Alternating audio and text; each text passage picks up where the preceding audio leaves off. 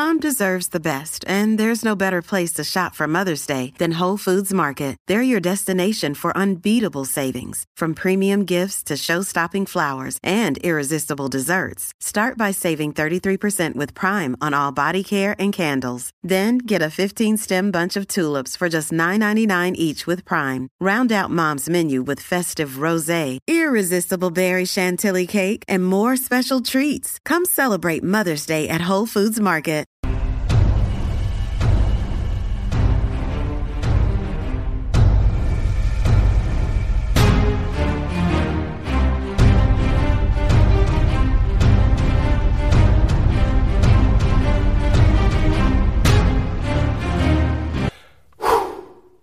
Hey guys and gals, what's up? Today I'll be talking about the original, the one and only godfather of gore, the granddaddy, the poppy that started gore to the next level of gore. Gordon Herschel's classic, Blood Feast.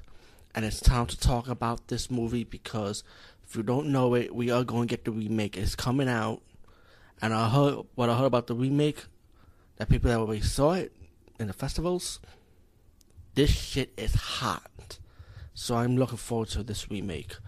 But as for the original, classic, simple, is about these women getting killed in bloody, gory ways by this maniac. These detectives trying to find who's killing all these women. And the comedy horror in this movie fits so well, man.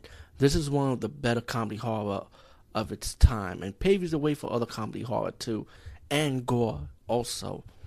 When you find out about who the maniac is, there's this guy who owns a store. He owns like a catering business also.